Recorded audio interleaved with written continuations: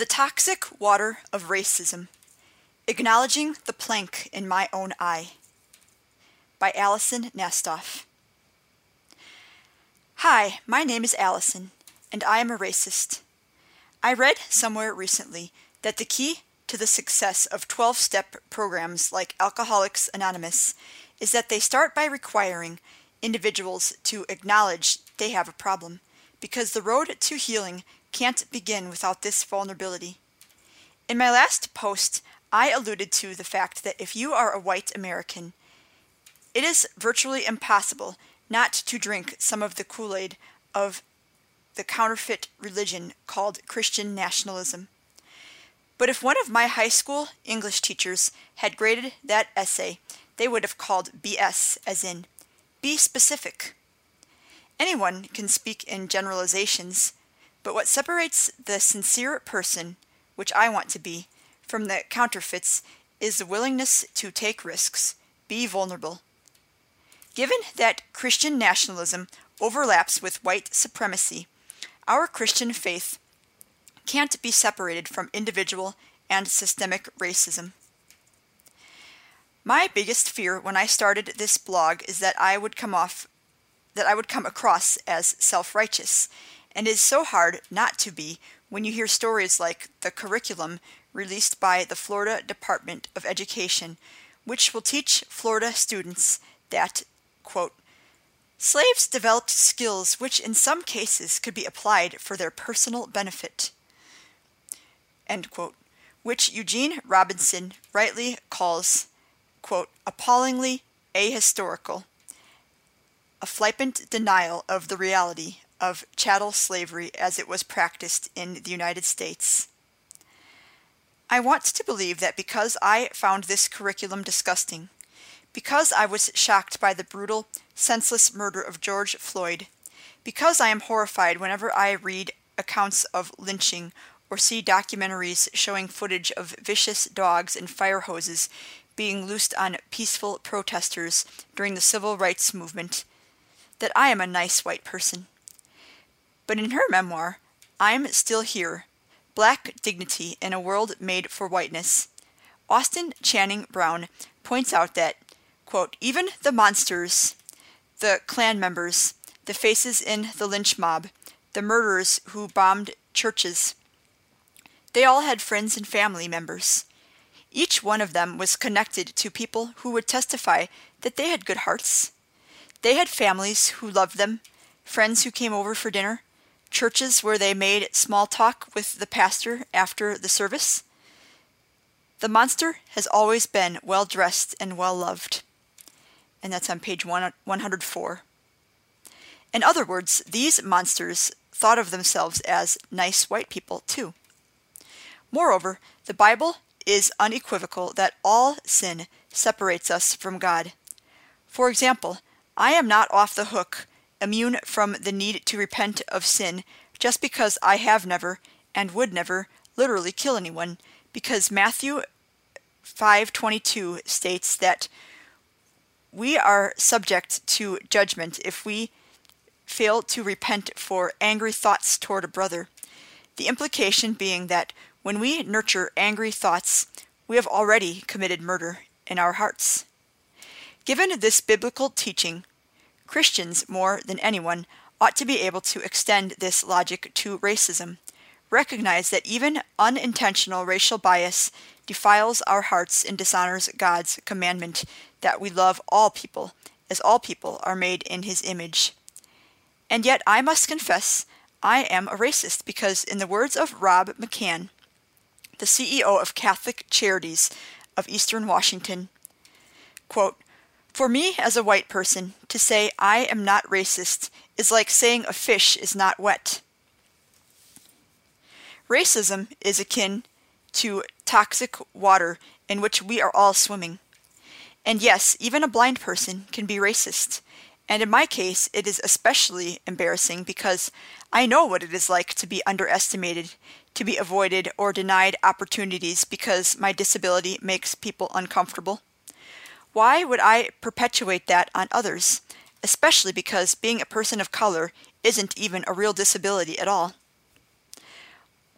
whiteness is nothing more than a superficial generalization of multiple cultures and nationalities based on complexion, and a social construct with no biblical support or scientific validity, invented centuries ago to justify the enslavement and exploitation of human beings, and continued today by a society unwilling to let go of their unearned power and privilege.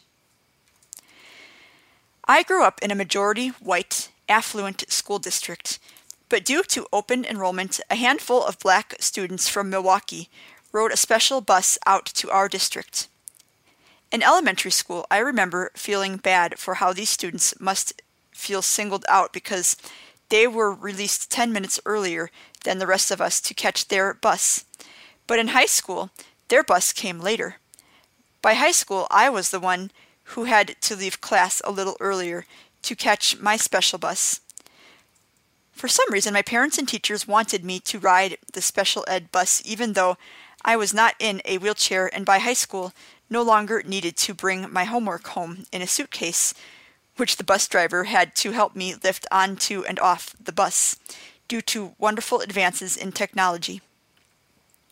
But on Wednesdays, I could stay in class until the final bell rang because I had piano lessons at 4 o'clock, and we decided it made more sense for Mom to pick me up from school and take me straight to piano lessons than to take the bus all the way home only to turn around and leave right away.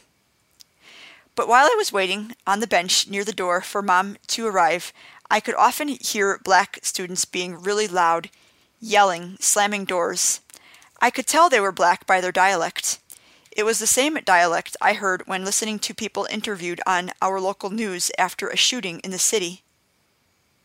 Sometimes I could tell they were laughing, just goofing around, but sometimes I wasn't sure if they were goofing around or fighting, and on these occasions I remember thinking, "Come on, Mom, hurry up and get here so I can get out before something happens." I also remember wondering, who are these kids?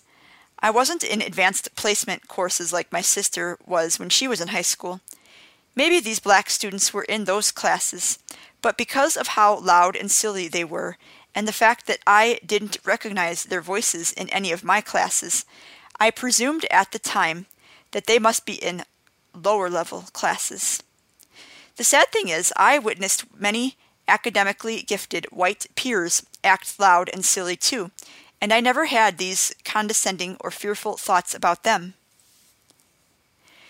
It wasn't until my job at a Social Security disability law firm, where I worked alongside several black women, that I fully appreciated that failure to conform to white standards of, quote, proper English says absolutely nothing about a person's intelligence or character. Around this time, I also remember learning that a friend from our church was black. I remember that this came up casually in conversation in the car after church one week, and I remember blurting out from the back seat, "Really? She's black?" As my mind finished the thought, "She doesn't sound black." The awareness of unconscious bias wasn't part of society's lexicon yet, but I instinctively knew this thought was racist, just as bad as the common racist refrains I have since read about black people having to contend with from white friends and colleagues. Quote, "You don't seem black to me," or "You're not like other black people." These days, I have noticed my racism rears its ugly head whenever I read articles like this letter sent to PBS arguing that the network gives too much priority to Ken Burns and not enough to documentaries produced by people of color, or when I read editorials from white authors who claim to have more difficulty getting their books published due to diversity initiatives at publishers who used to accept their books, and find that my heart takes the side of these white authors. On the one hand, I don't think it is sinful to point out that two wrongs don't make a right, to believe we can and should elevate the stories of people who have been underrepresented for too long without employing intentional reverse discrimination. But I love Ken Burns documentaries, and the fact that I had a visceral, angry reaction when I heard about this letter and what I perceived as its implication that Ken Burns should be displaced was convicting, as it made me realize that while I want to think of myself as a nice white person. My mental resistance to changing the status quo of white-dominated media might tell a different story. It is also not lost on me that although I have had to contend with some prejudice as a blind person, the fact that I am white has made my path a little easier in this society. Perhaps I fear that changing the status quo will make future attempts to advance in my career even more difficult, but I know that such a self-centered attitude is sinful and racist. Austin Channing Brown has no patience for white people who confess their racism to her as if she is a priest, and I completely understand her sentiment. She feels as though these confessions are motivated by white guilt, and the white people make these confessions in the hope that she will assuage said guilt, in essence shifting the burden from them to her. True repentance, Channing argues, is about more than confession. It is about taking meaningful, tangible steps to turn away from this sin. In that spirit, I am making a conscious effort to diversify my media. I recently found a Substack newsletter called Black-Eyed Stories, where a black woman analyzes news and culture from the black perspective, which often goes unrepresented in mainstream media. I have only been following this newsletter for a couple weeks, but already I have noticed that it has opened my mind.